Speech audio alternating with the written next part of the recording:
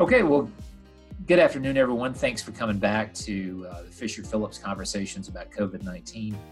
Very happy to have two partners. One recently voted in partner, so congratulations to Philip Baldknight from our New Jersey office. And we also have Kevin Troutman from our Houston office. And today we're going to talk about the vaccine for COVID-19. It's probably the hottest topic we have right now. It is available to some groups at this point. But will become more and more available to all employers as 2021 gets here and throughout the spring. So I wanted to have these two experts come on and tell you guys a little bit about what they're seeing with respect to vaccines. So we'll start with Kevin Troutman down in our Houston office. Kevin, one of the biggest questions that we're seeing, obviously, from employers is that when the vaccine is available to my workforce, can I mandate it for my workers, and should I mandate it for my workers? And wanted to see what your thoughts were about that. Sure, and that's certainly the question of the day, or maybe of the year now, as we turn the page on 2020.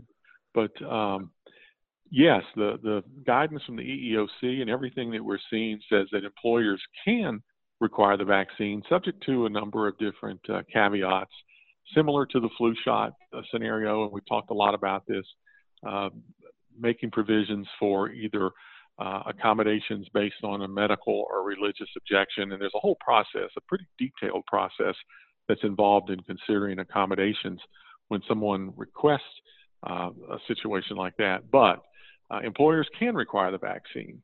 The fact that employers can require the vaccine doesn't necessarily mean that they should. And my thinking has really evolved on this over the last several months as we've talked to more and more clients in different industries. And this comes down to, I think, not only an industry-specific question, but also a job-specific question. And you've really got to be able to show why the requirement to be vaccinated would be something that would be necessary in a particular industry and in a particular job. And even then, I think as an employer, the more I see, the more I talk to companies out there, is thinking about logistically, how is that going to work? What are our employees going to think about it? What are their responses going to be? We know even flu shots historically have been kind of controversial, and we think the people's feelings on the COVID vaccine are already kind of becoming more strong and more built in certain perspectives. Some people are absolutely open to it. Others say, I don't want to do it. And so you've got to think through, how is your workforce going to respond if you came out and said, we're going to require this vaccine? And something that I think is a somewhat subtle but a very interesting point is that, what is the vaccine going to actually do in your workplace? Because we know the vaccine from all the testing has shown great results in terms of protecting the person who's vaccinated from actually contracting the symptoms or contracting the virus. What's not so clear is the vaccine even going to keep that person from transmitting the virus to someone else? They may still be able to transmit that the virus to someone else after they receive the vaccine. That's kind of an open question. And I think that's something that employers need to think about. It's not as though this is just a blanket guarantee that that's going to keep your workplace free of COVID if you get all of this big number of employees, whatever that number may be, 70% or 80% or more vaccinated. So there's a lot of things you need to think through in terms of how it's going to affect your workplace. And if you're challenged as to why are you requiring it, not only from a legal point of view, but from an employee relations point of view, what's going to be your rationale for explaining, well, this is the reason we believe that the vaccine should be required, not just encouraged in this job and for this specific situation.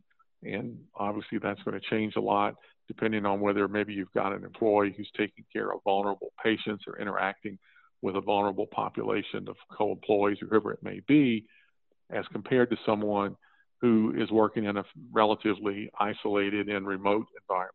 So all of those things need to go into your analysis before you make the decision. But whatever decision you make, then you need to think about developing a policy that explains what you're going to expect, how you might go about encouraging the vaccine, and how you're going to communicate that to your employees.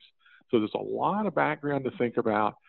especially what does this mean and how is my workforce, how are my employees going to respond if I say you will take this vaccine versus we're going to help facilitate and make it available, but we're not going to require it. Phil, you want to add anything to that? No, I think everything you said is spot on. The only thing I would add is that as an employer, you're definitely going to want to have a good sense of how your workforce could respond, and also kind of just staying apprised of the general public's feelings on the vaccine. Even over the last couple weeks, while we've been getting more news of vaccines and their effectiveness, polls taking data of the general public's willingness to take the vaccine have kind of ebbed and flowed, rising and kind of decreasing as the weeks go by. And also understanding the makeup of your workforce, because even when there's potentially a general public acceptance of the taking a vaccine, that may not be divided evenly among all groups of that make up your workforce. So you're going to want to just stay aware of those issues, and whatever you decide to do as an employer, whether it's requiring it or strongly recommending it, you really want to have effective communications with your employees, your customers, your clients regarding your decision and why you chose to make that decision and what you're doing to make that process as smooth as possible, whatever it is that you decide to ultimately do. That's good. I would certainly underscore that. If you're going to require it, you need to be able to explain it and get your employees to understand it and support it, because that's going to be critical to a successful rollout. I'm sorry, Travis. No, I completely agree. I just had a question for you guys. I mean, one of the things I see with clients, and I tell them, is that if you mandate it, and there's a lot of clients that want to do that and they sort of roll it back pretty quickly, but if you mandate it, do you guys think that employers will actually have employees that will quit and say, if I have to get the vaccine, I'll just go somewhere else? I think some employees may quit, but I think almost equally significantly, you're going to have employees who are just not happy about it. They're going to be vocal, and you're going to have a workplace that's potentially very distracted by the issue. And that can lead to a lot of other problems, depending on the part of the country you're in and depending on the composition of your workforce. A distracted, unhappy workforce that feels like they're being required to do something that they don't understand or believe in can create a lot of problems. And I know, Phil, you've talked about that too. Absolutely. An unhappy workforce over time, it can impact, your focus, your productivity, morale, which can, then affect community relations, client relations, the strength of your brand if your employees are just unhappy over issues such as this, where they feel it's being forced on them. So all of those issues are certainly should be considered by an employer, because they may not quit, but they can certainly have an impact on the bottom line, just because of issues such as dissatisfaction and bad morale, just because of the way that a potential vaccine could be rolled out. All right, well, guys, I really appreciate it. It's a very good conversation, very helpful tidbits there for our clients, and we certainly appreciate that. And if anybody needs information, please feel free to contact Kevin or Philip, and we will talk to you soon. Thank you very much.